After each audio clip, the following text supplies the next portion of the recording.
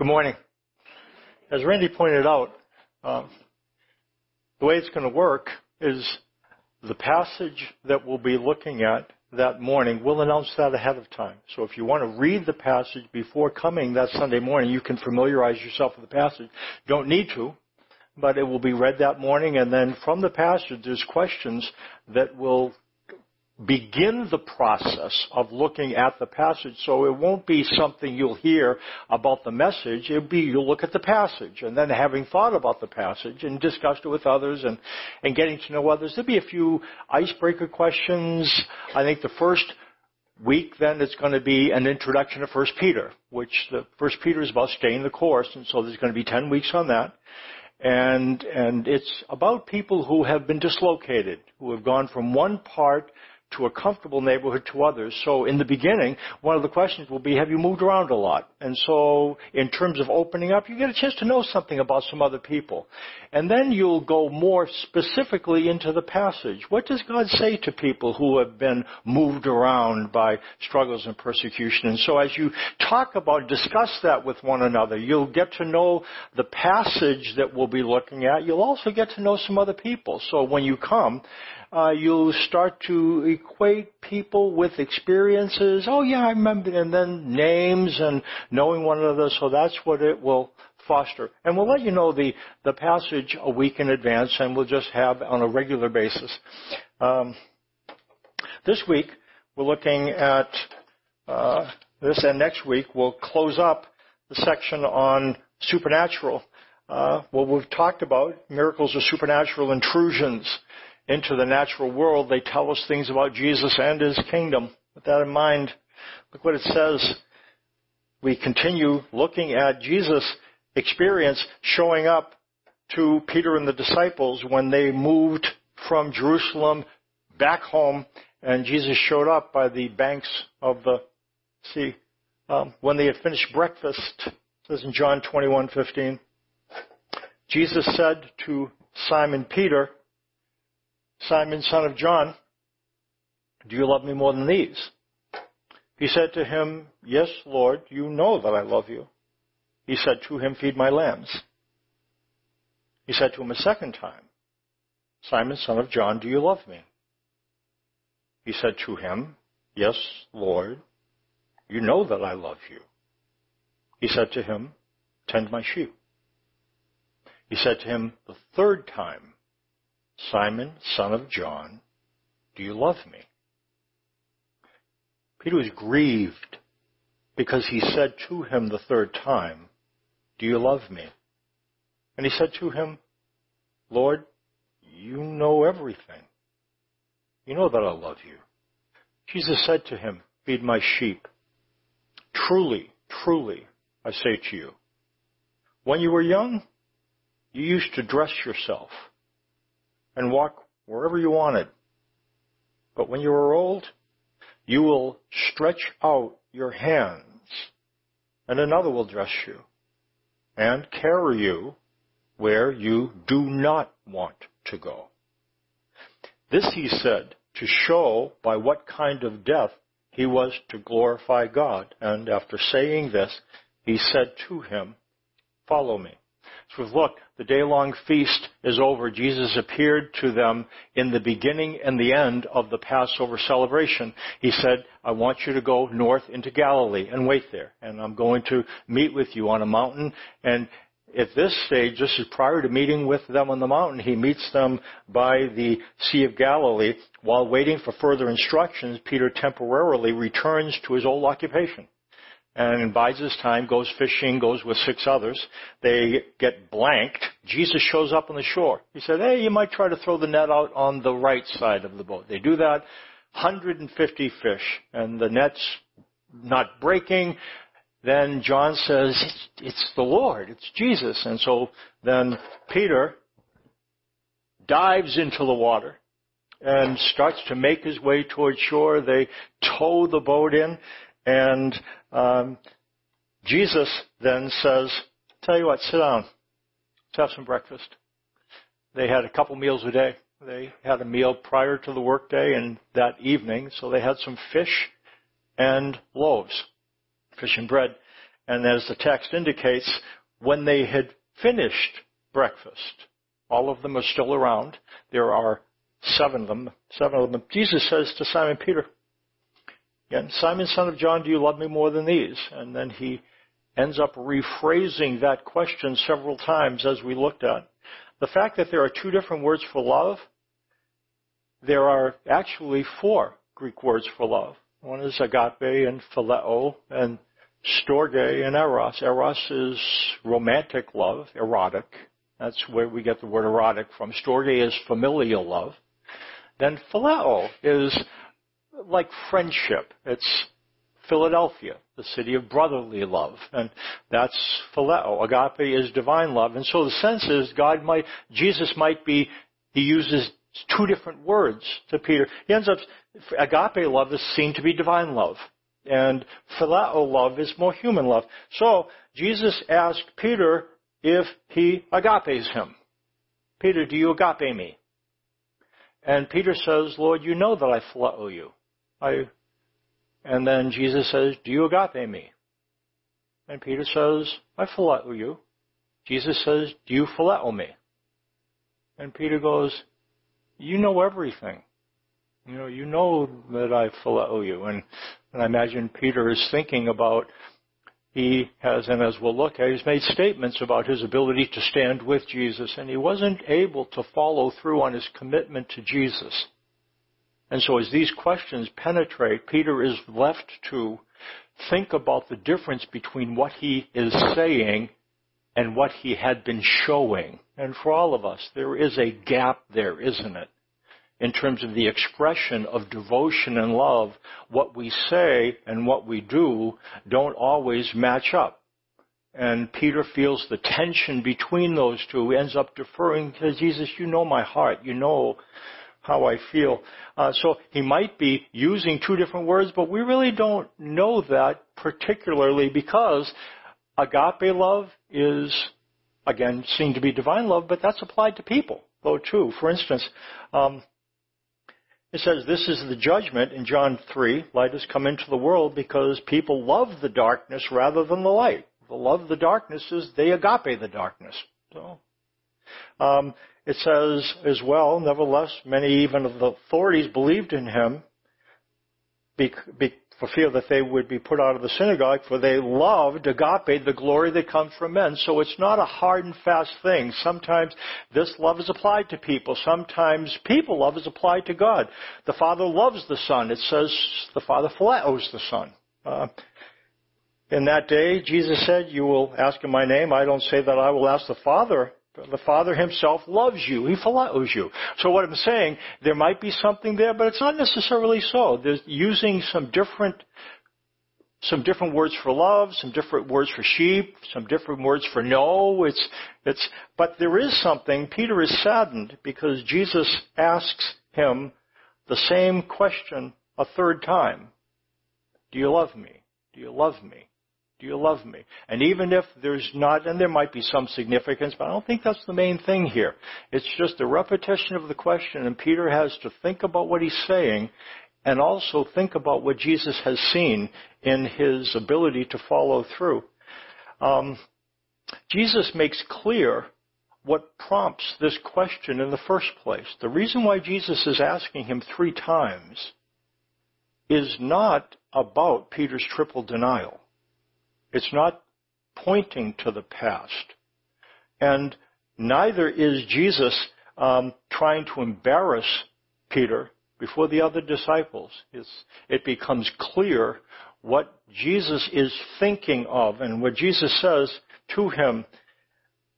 Peter, truly, truly, I say to you, when you were young, you used to dress yourself and walk wherever you wanted. But when you are old, you will stretch out your hands, and another will dress you and carry you where you do not want to go. What Jesus is thinking of is the future. We've looked at the difference between discipline and punishment. This is an indication of discipline. Discipline is a painful process. It can be a struggle, painful, unpleasant to be disciplined, but we need to be clear that when we are in difficult circumstances, there is a difference between punishment and discipline. Punishment focuses on past incorrect behavior, but discipline focuses on future correct behavior. And this is what Jesus is thinking about. He knows Peter's future.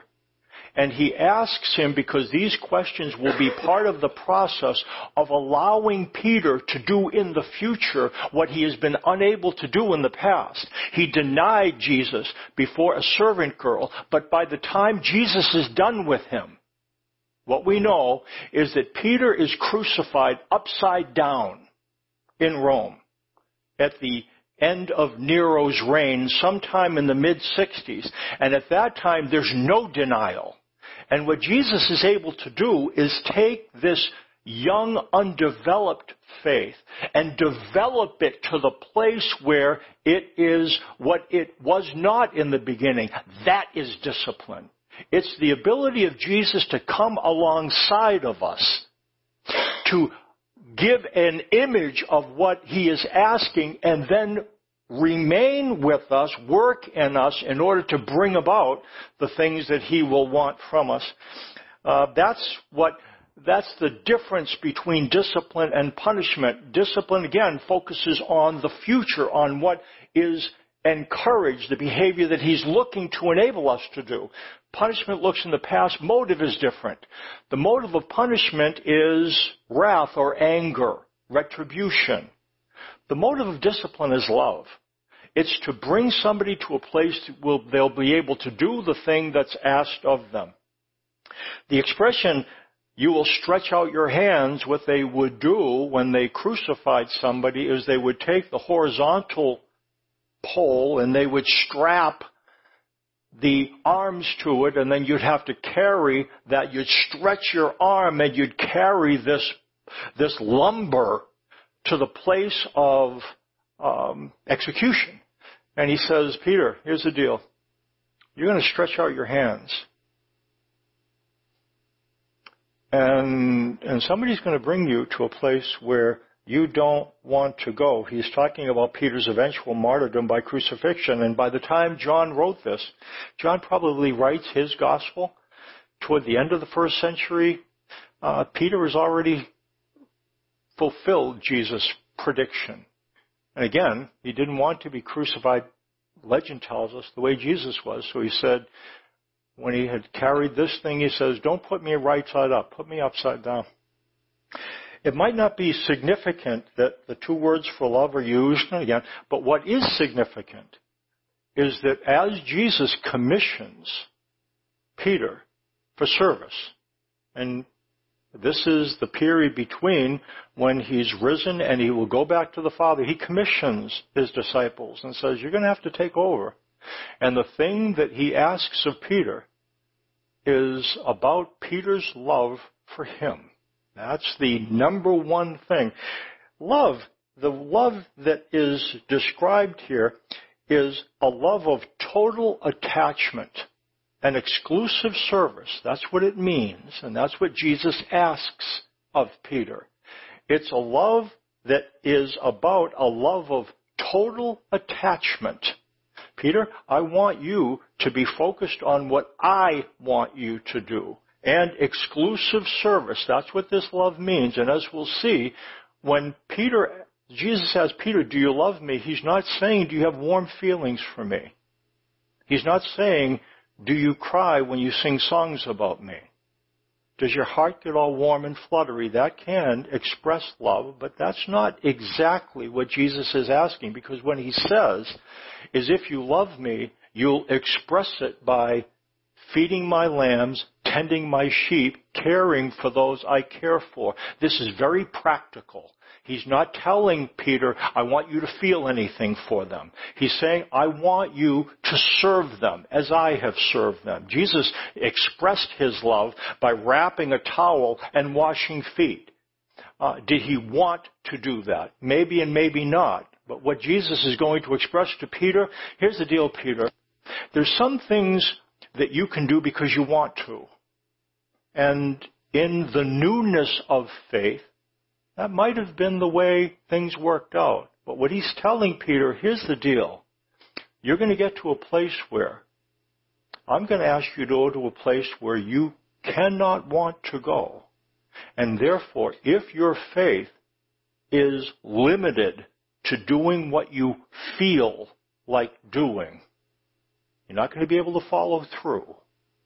When faith is young, God allows us to want to do what he wants us to do. But as faith develops and years go, he ends up teaching us slowly, gradually, how to follow not only when we want to, but when we don't. And that's the thing that separates the kind of faith that Peter has at this time with the kind of faith he will have at the end of us. Because here's the deal. Peter will go to his death, but he doesn't want to. Who in the world can want to be crucified? Sometimes then you say, well, but it's almost helpful. Sometimes we feel like if I don't want to do something, then there's something wrong. No. Doing something, even when we don't want to do it, that's okay. That's what he's telling Peter. It's really the kind of faith that he's going to develop in him. The one who loves Jesus will serve those Jesus serves. And again, this is not primarily emotional. In the Bible, love is more verb than noun. Love is not something you fall into and fall out of. Love is a verb. It's something you do. Love is practical. Love your neighbor as yourself. What do you do when you love yourself? How do you express love for yourself? You don't kiss your reflection in the mirror. Well, maybe. No. You take care of yourself. You feed yourself. You clothe yourself. When you're sick, you try to get yourself to a place where you can be cared for. Our love for ourselves is very practical. That's what the biblical idea of love is. When you love somebody, you provide for them. You do what it is that they need. That's why you can love enemies. You can't feel warm about an enemy. If love means have feelings for an enemy, you can't do it. And so if that's what it means to fulfill the commandment to love, then a lot of us are out of luck. We can't love people that we don't. That's interesting, isn't it? You really can love somebody you don't like, can't you? Would you agree? If that's the definition, you can love somebody you don't like. You can give them what they need. You can meet needs. You can provide for them what's important for them to have, even though you don't like them. Early on, I think faith can be fueled by feelings. Later on, apparently, it isn't. I think Jesus might be getting to that. Simon, son of John, do you love me more than these? That's the question. And we don't know exactly what that means. Simon, son of John, do you love me more than you love these guys that you're with? Or, Simon, son of John, do you love me more than these guys love me? Or, Simon, son of John, do you love me more than these? We don't know what the these are. Did he point to the boats? Simon, son of John, do you love me more than these? Do you love me more than your occupation? Do you love me more than fishing? I think he might be, and I don't know, he might be pointing to the fish and the loaves. Because what ended up happening when Jesus fed 5,000? He did that, and then Jesus took off in the boat, and then they ran, and it's really funny, they ran to the place where he got off, and when did you get here? And they knew exactly when they got here, because they chased him. And when Jesus said, you come to me because you ate and were filled. That's why you're here. You are here because you love fish and bread. And is Jesus then maybe pointing out, Peter, do you love me more than you love these? Is your connection to me because I give you things that increase your life? I tell you, Peter, there's going to come a time where you're going to follow me and you're going to give up your life for me. And if you just love me because of what you get from me, because I feed your stomach, I give you what you need, again, this is part of it, then that takes us some place, and at the beginning of, yeah, that takes us, but eventually, what he's saying to Peter, you're going to have to learn something different. Following Jesus would mean enduring something that Peter didn't and could not want. Nobody wants to die. And some people might be tired enough to give themselves to death. But at that point, we cannot want to carry our cross. Not possible, I don't think. There is within us a self-preservation instinct that he puts in us that's very strong. There is a process of discipline, and again, as Peter is in this place where he's appearing, Jesus appears to him after the events of probably within the last month is when everything came apart in Jerusalem. Jesus died and was raised again. And in the last week, when we look at the painful process of discipline, here's what Peter said to Jesus. Jesus said to Peter, Simon, Simon, behold, Satan has demanded to have you, that he might sift you like wheat. But I have prayed for you that your faith may not fail. And when you have turned again, strengthen your brothers. Interesting, isn't it? Not if you, but when you turn again, strengthen your brothers. Jesus knew what was going to happen and how it was going to turn out. He said, Peter said to him, Lord, I am ready to go, both to prison and to death. That's right. That's right. All the rest of you guys listen to this. I'm stepping up first. I'm the man. I'm ready to go both to prison and to death. And Jesus said, He looked at him. I tell you, Peter, the rooster will not crow this day until you deny 3 times that you know me. What's Peter's problem here? You know what? Peter doesn't have a problem here. The fact is, his faith is young. His faith is young. He's not old enough yet. Travis and Rosa have some kids. You know what I've heard? I always have to pick on Travis. I don't know why it is. I don't know what it is. Listen to this. His kids don't drive yet. Yeah, I know. It's crazy. It's crazy. They don't drive yet. It's just unbelievable. They can't get behind the car. You know, so again, that's stupid because the fact is that her kids are doing exactly what they should be doing, which is playing, and they are pretty much driven by what they want to do. Is that true? Yeah, okay. Yep, that's true. They'll get to a place, though, that they'll learn to do not just what they want to do, but what they need to do, what they might not feel like doing. That's the thing that happens when you grow from being young to being more mature. And that's what will happen to Peter's faith. He's not at the place where he's ready to go both to prison and to death. But you catch him, and if this is in the 30s, you catch him 3 decades, and catch him then, and watch him march and carry the thing, and look at the grit on his face, and look at the determination.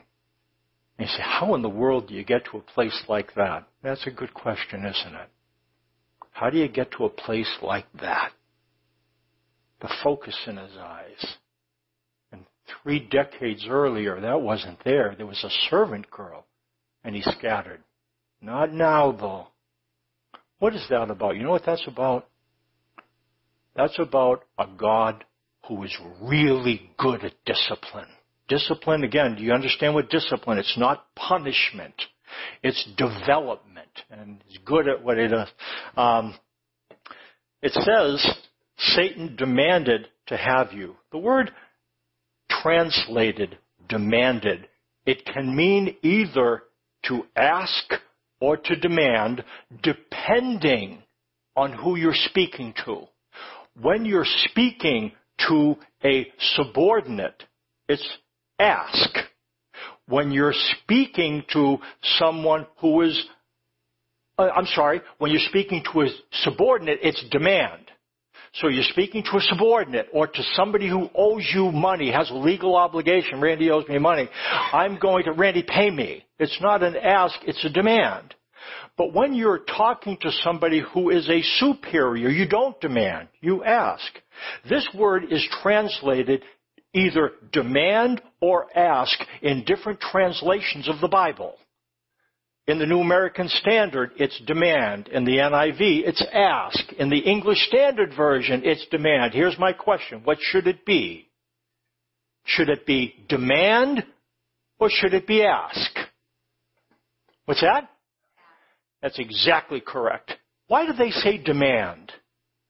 Satan has demanded to sift you like wheat. That makes no sense to me, as if Satan comes into God's presence and he has some kind of leverage over him.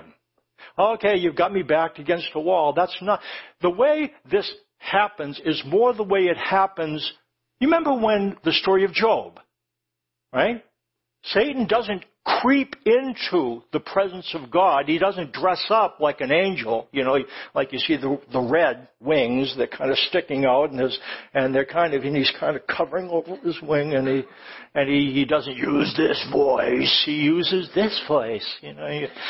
That's not what it is. He is who he is, but he is within the company that sees God. He does not appear.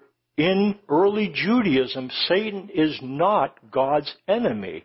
He is a worker who has a very difficult job. He is more like the way they would have had in those days. So if you were the king of Assyria or the king of Babylon or even the king of Israel, you would designate some individuals who would function somewhat like the KGB functions or the CIA or the FBI, try to sniff out insurrection in the ranks.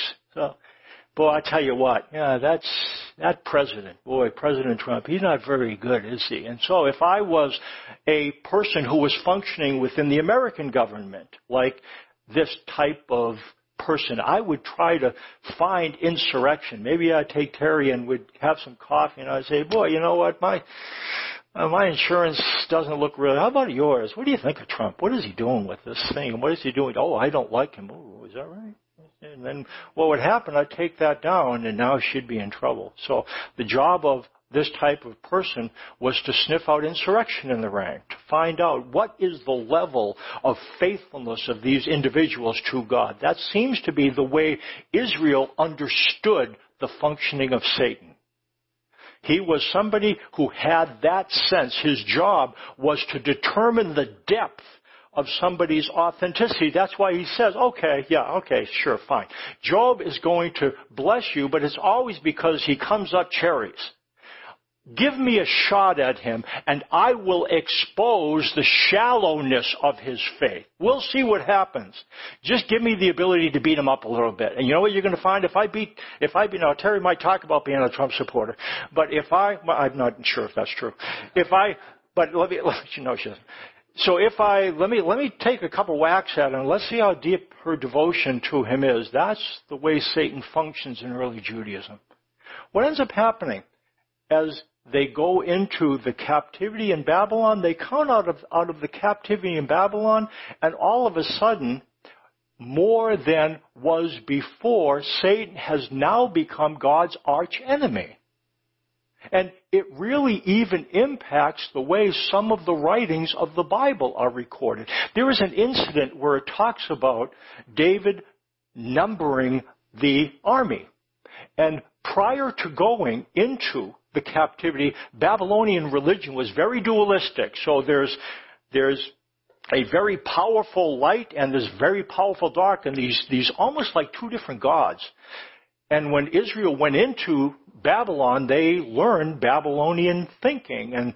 And so there is this story then. David numbers the fighting men. Prior to going into Babylon, what it says, and if you look at it in Samuel, it says, God is the one that kind of enticed David to number the fighting men. God is large and in charge. No one can kind of stand in his way, and nobody can oppose him. When they come out of the Babylonian captivity, that's after they come out is when First Chronicles, which is, they cover First Chronicles and First Samuel, they cover the same events. But First Samuel was written before the captivity. Chronicles was written afterwards. That same event. And what it says? Satan enticed David to number the fighting men. All of a sudden now, in a way that he wasn't before. Satan is God's enemy. So here's my question. How does Jesus see Satan? Does he see Satan as God's enemy, the one who can foil God's purposes, or does he see him as God's employee? Somebody with a very difficult task. What is it? This word, it should be asked. Just like in Job, Satan asked permission to sift you like wheat. Again, what's going to happen?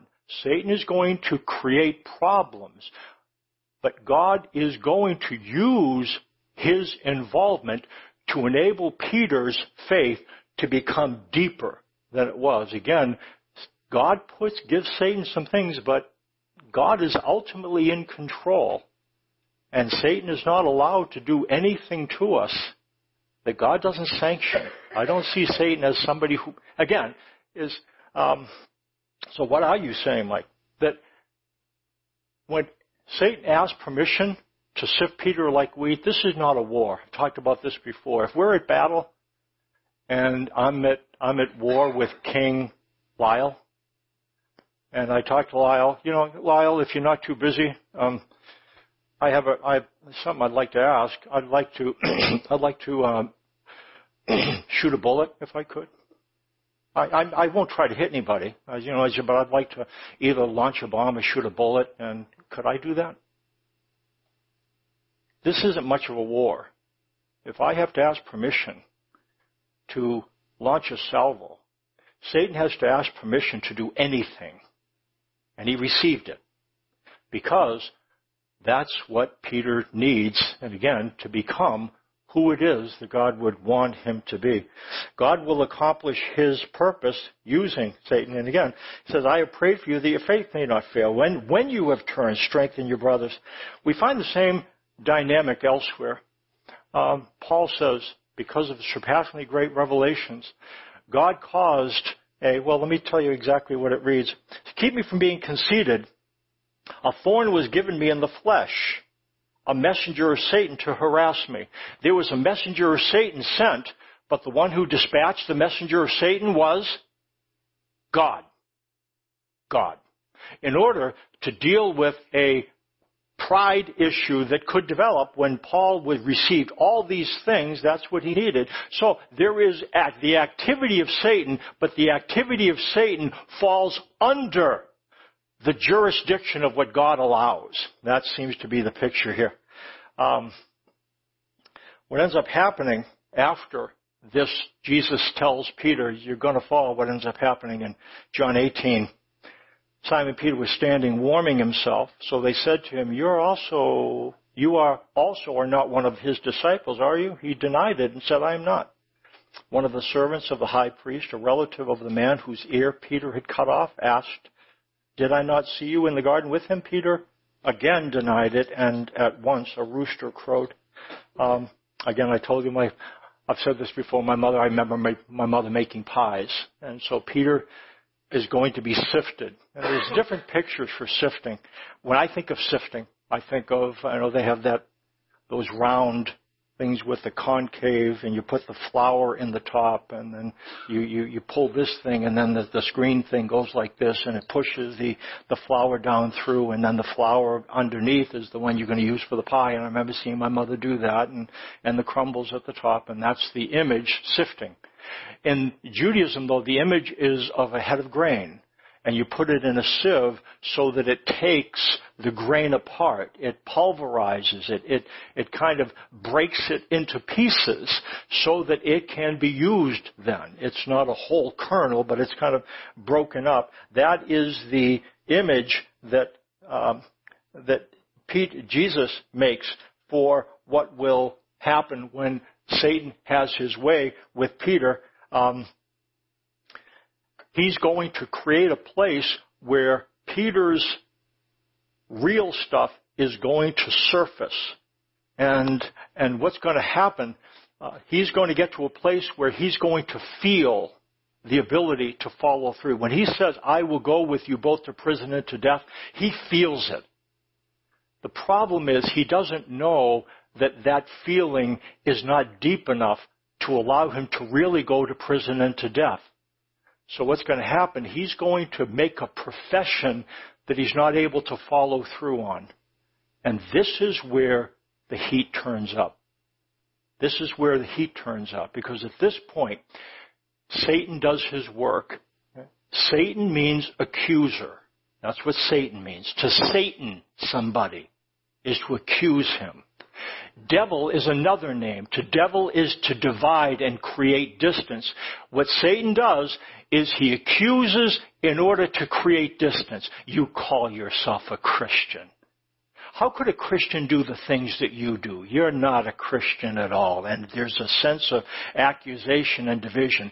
That's what Satan will do. Peter falls. His faith is not deep enough. That's the fact. That's not the temptation. That's the fact. And then afterwards, here's where the problem comes, the accusation. So he was going to depend on you? You're the rock? Rock? Not a rock at all. You better give it up. You better give it up. You're in no position to lead anyone anywhere. And in the lonely time following his denial, that's what Peter dealt with. That's when the work of Satan begins.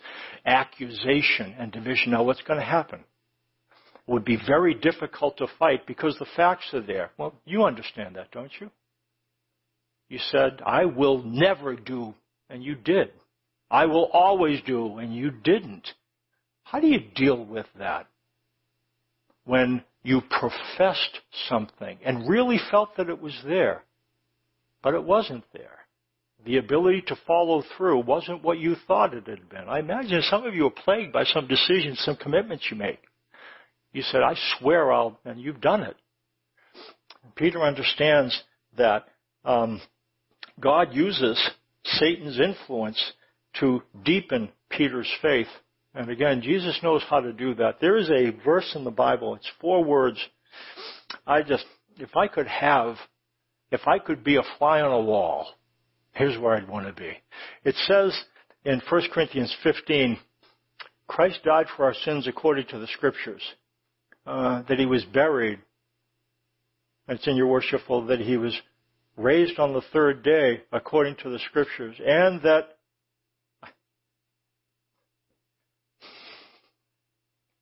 he appeared to Peter.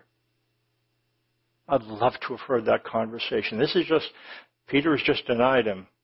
And Jesus comes through the wall, comes through the door, and he appears to Peter. Before he appears to the 12, he hasn't shown up for the first time. He hasn't shown up for the second time. Before he sees the 12, before he sees Thomas, the following, he's going to stop by and have a conversation with Peter.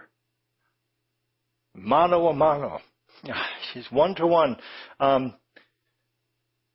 We don't have a record of the conversation. I'll tell you what. Has hope and joy ever felt more welcome on a thirstier soul? Can you imagine that? And Peter comes out of what did Peter learn? All we know is that after that, when Jesus shows up, that was what Peter does. He's out of the boat. He's not running away from him. He's not falling. That's the guy I need to get to. You know what Jesus ends up doing? When we come to a place where our walk and our talk don't line up,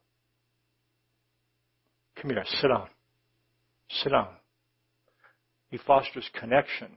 That connection, the ability to express, to spend time with, to remain in. He'll tell you things. He will. He's not looking at what you did wrong. He really is not. He is not. He's not pointing out, you said you were. It's not what he's doing. He says, don't look past, look here, look here. And he has the ability to make you who he wants you to be. And you know what? What's your part? You remain with him. Remain with him. You know what he'll do? He'll remove. You remain, he removes, you reproduce. What's my job? Remain with him. Be honest with him. Be authentic with him. Tell him about the things inside. Don't blow smoke. Tell him about the struggles. Be honest. Be authentic.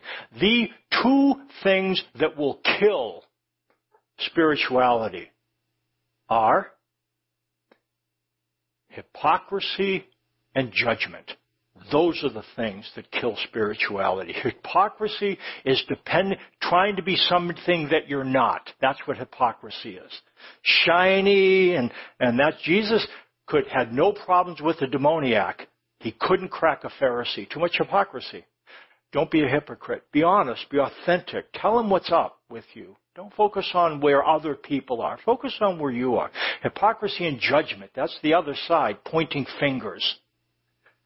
We like to turn attention away from ourselves because it makes us feel better. But Jesus is not going to meet with you and look at who you're married to or who your kids are. Now, he'll look at that, but where he's looking at you because it's about your connection with him. And that's the thing that allows faith to be deeper. You won't see, and the more you know Jesus, you will not see judgment in his eyes. You won't see judgment in his eyes. It's not there. And as you see that, that becomes very powerful. It's what happened to Paul. What we know about Paul didn't become the apostle. He didn't break out. What we know is that following him being knocked off his perch, knocked off the mule, he spent 3 years, we don't know where, 3 years he was somewhere, then he went to Jerusalem, then he went 14 years. He's 17 years, and we don't know what happened to him. He's just wandering around, but then after 17 years, he comes to a place where his mission begins. We tend to think it's things, faith isn't built that quickly. Not for Moses, not for Peter, not for anyone. It takes time. We remain. He removes, we reproduce. There was a time then when Paul, I think, understood that coveting was a problem. And he was getting beat up wherever he went. And I think what ended up happening to Paul is that he ended up developing a sense of, you know what? I don't want to go to Thessalonica. And coveting is a sin. He took that seriously. Again, that's coveting. I don't want to go to Thessalonica. I just came from one place and they dragged me out on a cot. And I think he's approaching this and it starts to hit him. I don't want to do this. And I think he was plagued by it. He saw that as the sin, the besetting sin that Paul dealt with was coveting. That's what it says in Romans 7. Here's what happened. I think he came to a place where he was feeling the weight of that. And he couldn't make himself change his wants. Couldn't do it. Then he ended up looking up to God. You know what God said to him? I know, and I'm not condemning you. Wait a minute. I just told you I'm not condemning you. But I'm not condemning you. It's not that he said nothing. It's not that Paul says, you know what, God, I really have a problem, and God didn't say anything. What Jesus told him, listen to me. I am not condemning you. You know what I think that did for Paul? I think his heart went woof. And not that he was loved when he did it well. He was loved when he wasn't. I think what God tells to us in order to deepen our faith, I am not condemning you. That kind of devotion to someone like that is what fuels the kind of service that he asks of us. Did Peter learn? Real quickly, look what it says in 1 Peter 5. Again, Peter wrote this probably a year or two before he dies. So I want you to think about what Jesus told Peter and about Peter denying and about Simon, son of John, do you love me? I'm going to bring you to a place where you don't want to go. Now, 25, 30 years have passed, and I want you to think about Peter's past and listen to these words. God opposes the proud, but gives grace to the humble. You hear Peter saying that? Don't depend on what you can make yourself do. God opposes that, but he gives grace to the humble person who knows that he cannot use what he has to get what he wants. He goes on, humble yourselves therefore under the mighty hand of God, so that at the proper time he may exalt you, casting all your anxieties on him because he cares for you. Be sober-minded, be watchful. Your adversary, the devil, prowls around like a roaring lion, seeking someone to devour. Resist him firm in your faith, knowing that the same kinds of suffering are being experienced by your brotherhood throughout the world. And after you have suffered a little while, the God of all grace, who has called you to his eternal glory in Christ, will himself restore, confirm, strengthen, and establish you. It says your adversary, the devil, prowls around like a roaring lion, seeking someone to devour, to resist him. How do you resist when you are accused and divided? Here's what Peter ended up learning two things. This is what I think Jesus ended up drilling into his head. Number one, you aren't alone. You aren't alone. See, what a lion does, a lion isolates in order to attack. The first tack, then, in bringing you down spiritually is to isolate you so that you feel no one else is dealing with this. This is what Peter learned, knowing that the same kinds of suffering are being experienced by your brotherhood throughout the world. What I think that's what Peter ended up learning. He got bombarded with these thoughts, and what he became rooted in is, you know what? I'm not alone. And the second thing, he's not finished. He's not finished. It says, after you've suffered for a little while, the God of all grace, who called you to his eternal glory in Christ, will himself restore, confirm, strengthen, and establish you. I think what Satan tried to get Peter to buy, and Peter had to fight, was, it doesn't matter, Peter, you'll never be who he needs you to be. You know what Peter ended up learning? Yes, I will. Yes, I will. And that's what he tells you. He looks across the years. If you feel under it because your walk has not matched your talk, I think what Peter would say to us are two things. You're not alone. I know exactly what it feels like for your walk not to match your talk. I've been there in spades. I could sit down with you and he'd look you eye to eye. And what he would say, not only you're not alone, but I think he would say this. I want you to listen to me. I think Peter would tell us, he's not finished with you yet. He's not finished with you yet. The book is not written on you yet. He's not finished. After you've suffered for a little while, the God of all grace, who called you to his eternal glory in Christ, will himself strengthen and establish, make you strong, firm, and steadfast. You're not alone, and he's not done, and he's really good at what he does. Ask the worship team to come up.